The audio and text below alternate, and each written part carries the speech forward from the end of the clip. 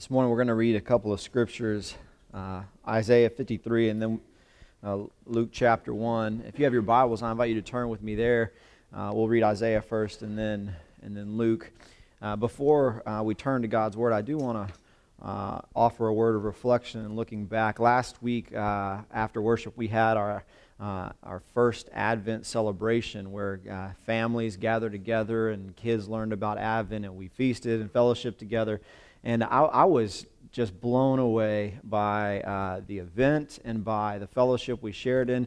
And I was blessed by it, and I wanted to offer a word of thanks to Patricia, but most especially to her team from her Children's Council, and just to say thank you to her Children's Council for all of their efforts that they put into that, making it such an awesome event. So would you join me in thanking the Children's Council for that?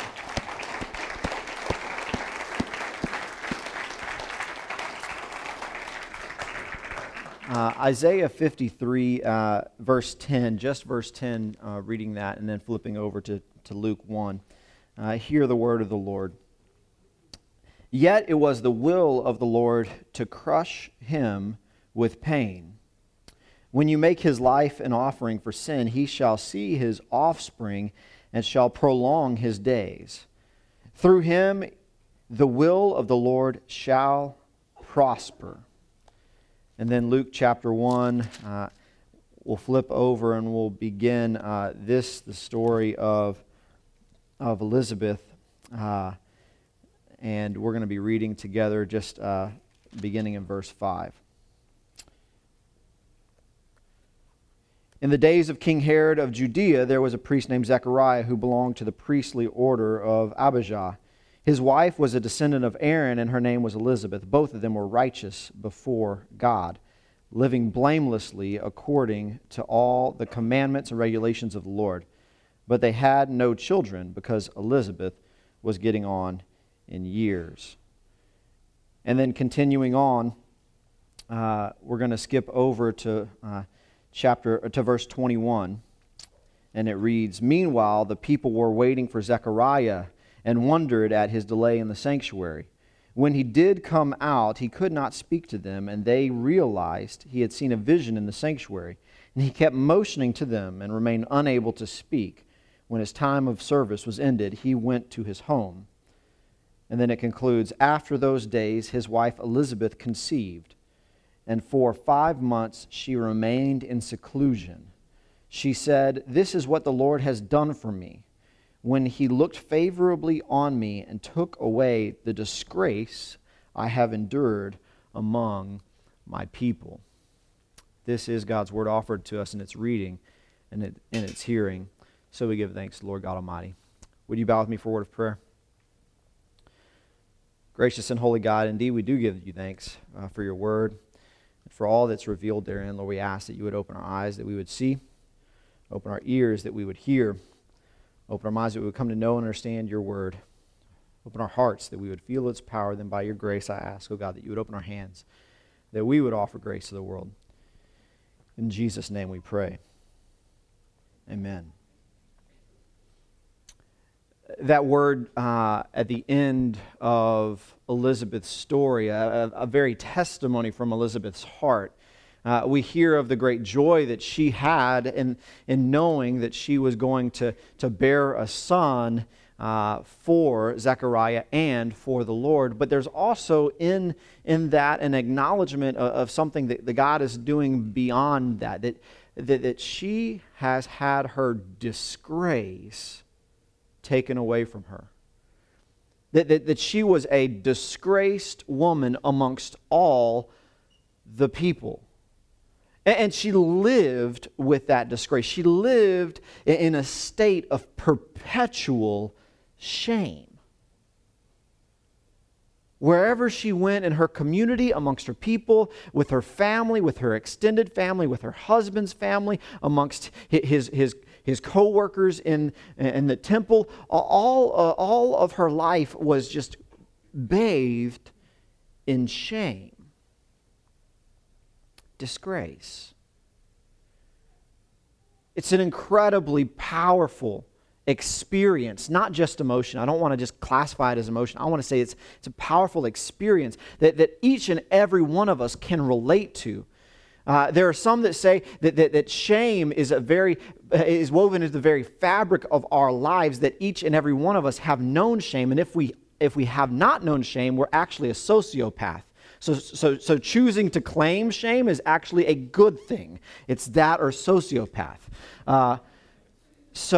So we can relate to Elizabeth in this, that she lives in disgrace, that she experiences shame, and maybe ours might not permeate her public life in the same way, but each of us carry it and can relate to it. But I want to first look at how did Elizabeth carry this public shame? How was she a woman of disgrace? It begins in a reference from Deuteronomy 7, verse 14. Deuteronomy 7, verse 14. It identifies the very public a way that culture understood having children. It says this in Deuteronomy. This is about being God's chosen people. It says, "You shall be the most blessed among peoples, with neither sterility nor barrenness among you or your livestock."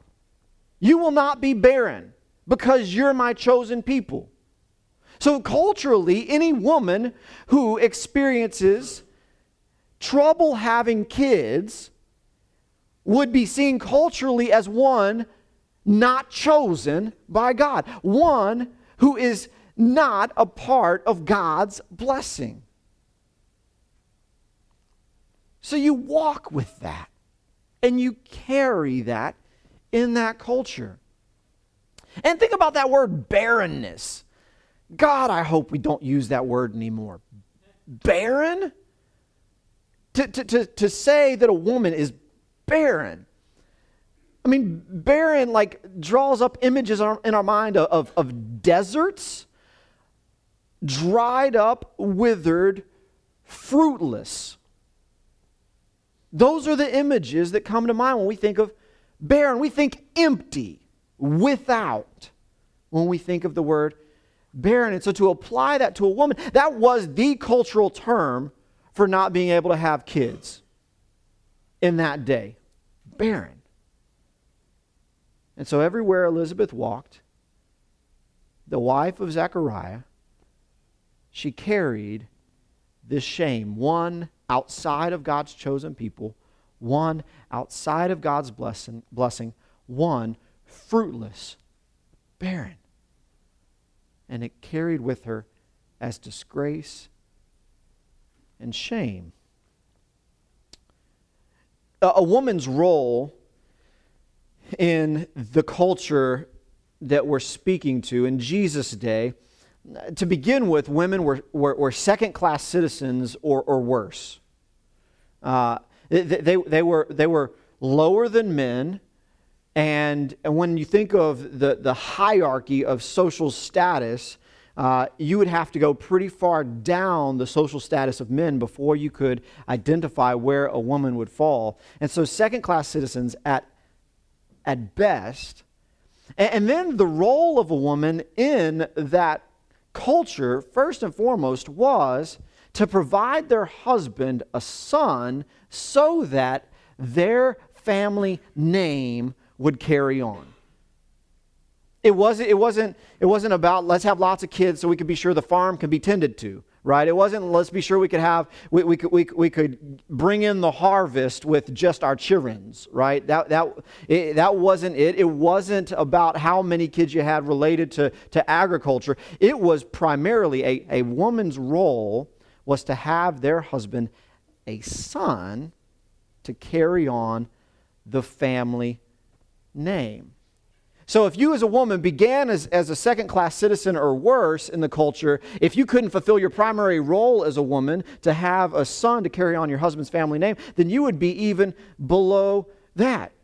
Amongst women, you would be the lowest. And so whenever you imagine what Elizabeth experienced, you have to put all of that into the framework of our understanding, so that when she says, this is what the Lord has done for me when he looked favorably upon me and took away the disgrace I have endured among the people, you have to understand that all of this is put into the mix, and all of that emotion is coming up from within, and all of the disgrace and the shame that she has been bathed in has now been released from her in a powerful and profound way. She was a woman of shame, and now she's a woman who's experienced blessing and the love of God. Public disgrace, not just private disgrace. This is a disgrace that actually people inflicted upon her. It wasn't something that she just created in her own mind's eye. And we know that we have biblical examples of the way in which one would torture another because they were barren. In Genesis chapter 16, verses 1 through 6, we see the example of Sarah and Hagar and Abraham. And here's the story. Now, Sarai, Abraham's wife, bore him no children. She had an Egyptian slave girl whose name was Hagar. And Sarai said to Abram, you see that the Lord has prevented me from bearing children. You see, I'm not chosen. I'm not a part of God's blessing. So go into my slave girl. It may be that I shall obtain children by her. And Abram listened to the voice of Sarai. So after Abram had lived 10 years in the land of Canaan, Sarai, Abram's wife, took Hagar, the Egyptian, her slave girl, and gave him to her husband Abram as a wife. He went into Hagar, and she conceived, and when she had seen that she had conceived, she looked with contempt on her mistress. A slave girl looked with contempt on her mistress, on her master. Then Sarah went to Abram, may the wrong you have done to me be on you. I gave my slave girl to your embrace, and when she saw that she conceived, she looked on me with contempt. May the Lord judge between you and me. She comes to her husband. She is broken. Layers deep in brokenness, because now she has the ridicule of a slave upon herself. But Abram said to Sarah, your slave girl is in your power. Do as you please with her. Then Sarah dealt harshly with her, and she ran away from her. See, this ridicule, this disgrace, this shame wasn't something that was up here or in here, but it was public. It was poured out from one to another, layer upon layer, so that as others acknowledged her emptiness, her barrenness, it would have been weighted upon her. There's another example of that. 1 Samuel chapter 1, verse 3 through 6. This is the story of Samuel's birth and what leads up to it. 1 Samuel chapter 1, verse 3 through 6, it says, now this man used to go up year by year from his town to worship and sacrifice to the Lord of hosts at Shiloh, where the two sons of Eli, Hophni and Phinehas, were priests of the Lord. On the day when Elkanah sacrificed, he would give portions to his wife Peninnah and to all her sons and daughters. But to Hannah he gave a double portion, because he loved her, though the Lord had closed her womb. Her rival used to provoke her severely to irritate her because the Lord had closed her womb. You see? Another example in the culture of how women who were not barren would ridicule women who were barren. So this was systematic shaming, not just shame. So whenever Elizabeth comes and says, this is what the Lord has done for me, when he looked favorably upon me and took away the disgrace I've endured among my people, took away that disgrace. The story, though, requires us to ask a question. The story says that the Lord has looked favorably upon me, took away my disgrace among the people, and yet after she had conceived, she draws out into seclusion the Word of God says. For how long? For 5 months. Elizabeth enters into seclusion for 5 months. Now, you might remember that the angel of the Lord comes to Mary and tells Mary that she's going to conceive Jesus, and then as a part of that story from the angel, the angel of the Lord says to Mary, hey, Elizabeth has now been pregnant 6 months. And then Mary goes to her. So it's like 6.5 months before Mary gets to Elizabeth. But for the first 5 months after conception, Elizabeth remains in seclusion. Why would you do that? It wasn't culturally appropriate to do so. There's no rhythm or rhyme or reason as to why this would have taken place as to some sort of Jesus Day norm. So all we could do is try to get into her mind's eye and try to understand what would have drawn her out of that. She's experienced this great joy. She's experienced this great release from shame, release from disgrace. She's going to conceive. She's going to be a part of God's blessing. All of these things are taking place. Why would she not just go out and tell the world? Why would she not go and tell her parents, Zechariah's parents, just tell everybody? I see it going something like this. And maybe it actually happened, and that's when she decided to go into seclusion. I see her going out to a girlfriend, maybe one of the few girlfriends that she actually had, because she was a woman of disgrace. And her going to her girlfriend and saying, you're not going to believe this, but I'm pregnant. And her girlfriend looking on her and saying, you're the wife of a mute husband who is really, really stinking old. You've never had a kid, and you're never going to have a kid. Why are you lying? For the first 5 months before a woman is showing, what incentive was there for anyone to believe her? So she had to sit back and not experience the full release of the shame because she couldn't receive it from the rest of the public. She had to wait until she was showing so that people would actually say, wow, you might have a mute husband, but at least you're pregnant, right? I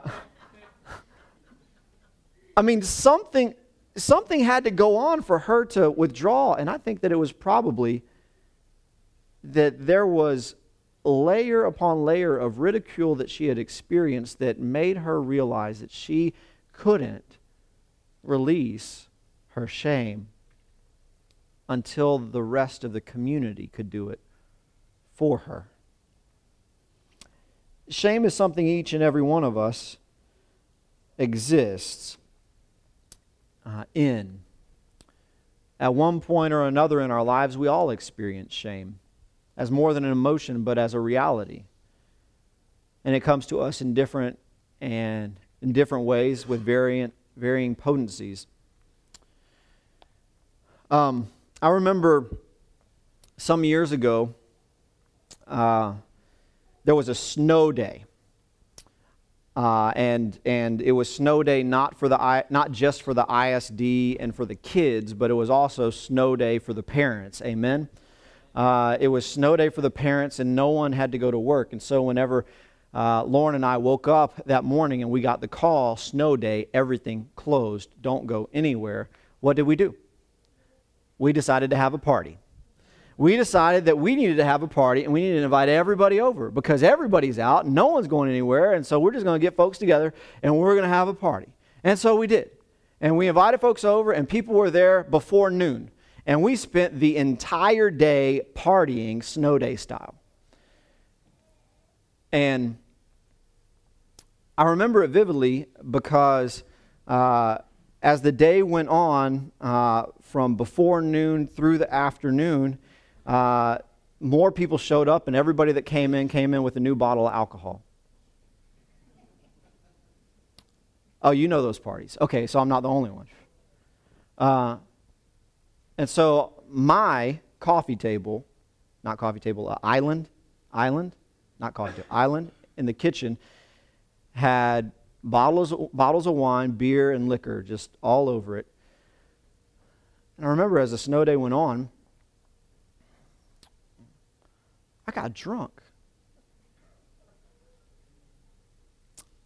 And I remember vividly the realization that I had just gotten drunk on snow day.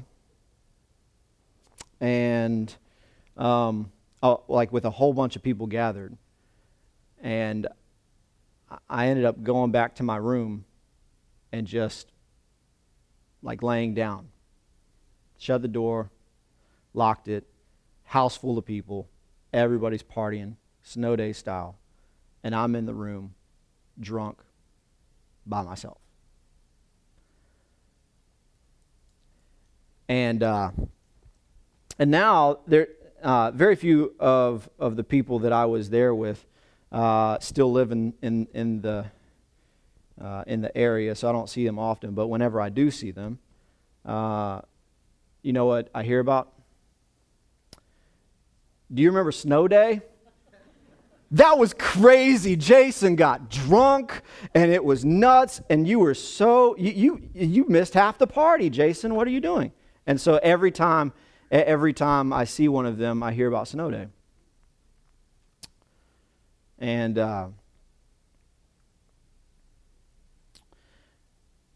it cuts. I hate it. I just, and you know, I don't think it's me being the butt of a joke, because I'm used to that. Like I do that to myself often.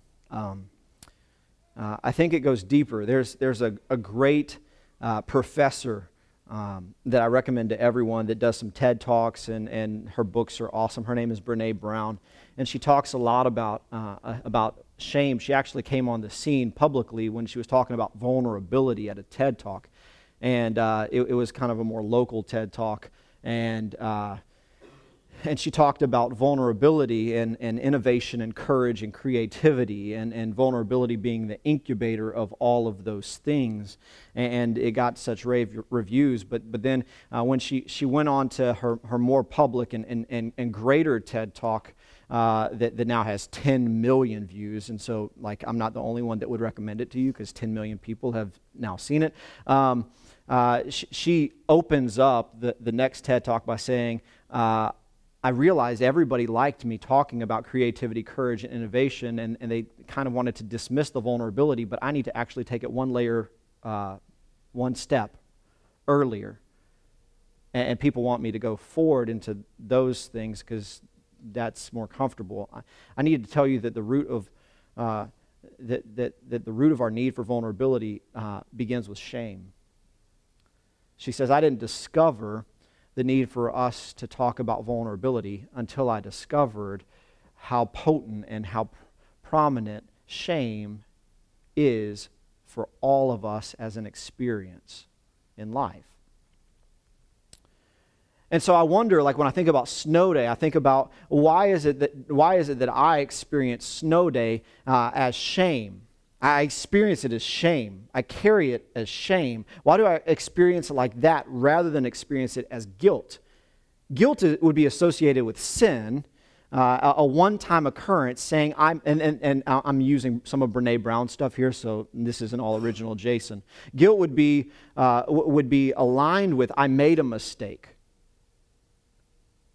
I committed a sin. But shame is something more akin to I am a mistake. I am a failure. Not I failed, I am a failure, like identity wrapped up in it. And so for each of us, our experience of shame is going to be uniquely different, because I had to draw back into myself and ask myself, why is it this snow day is something for me that's shame, not guilt? Why do I view that as I am a mistake, not I made a mistake? Why do I view that as I am a failure, not I failed? And it's because that's a part of my family history, a part of my culture. Many of you don't know this about me. I didn't drink a drop of alcohol until I was 21 years old. And it's because so many people in my family, my extended family, were alcoholics. And I know I have an addictive personality. I know that when I start something, I want to bring it to completion. Like that's part of and I want to just keep going and going and going. And I have that like woven into the fabric of my being. And so I was always real hesitant and scared to be the one to use alcohol, and didn't know how I was going to be able to do it and hold myself in restraint. And so in that fear, I decided, okay, I'm not going to drink anything till I'm 21. And in my entire life, I've been drunk less than 10 times. But each and every one of those times, I remember very specifically, because each and every one of those I carry as failure. Like I am failure, because I failed to honor commitments I made to myself. I failed to honor commitments I made to God, to not be that. And so for me, I've carried Snow Day as shame, not guilt. I don't know how you relate to Elizabeth, but I do believe each and every one of us experience shame in one form or another.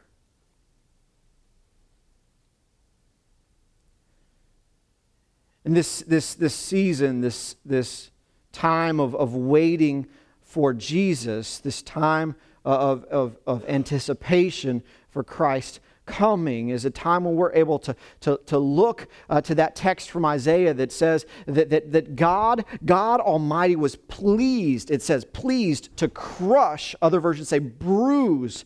Other versions say afflict His own Son, His very Son, crush His Son. Pleased to do it for all of us, so that each and every one of us would know that He took on not just our sin, but He also took on our shame. That He would be publicly beaten, publicly bruised, publicly stripped, publicly killed, shamed. And Jesus would take that from us, and God would be pleased to do it as a sign of His love for us. That's how much God loves you. That's how much God loves me. That wherever we go, whenever we think of shame, I want you to go there and identify it and say, I am ashamed of Snow Day. And when you find yourself there, I want you to say, God loves me.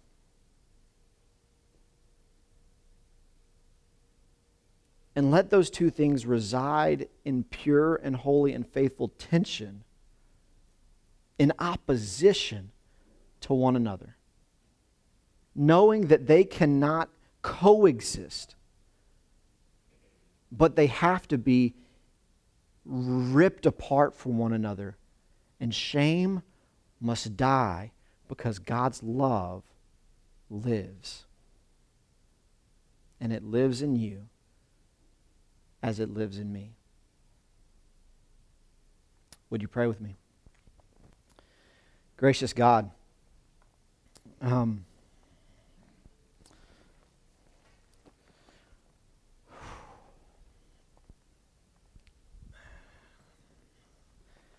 God, we know what it means to live in regret and in guilt. We also know what it means to live in shame. Lord, whatever shame exists in this sanctuary this morning, I ask that you would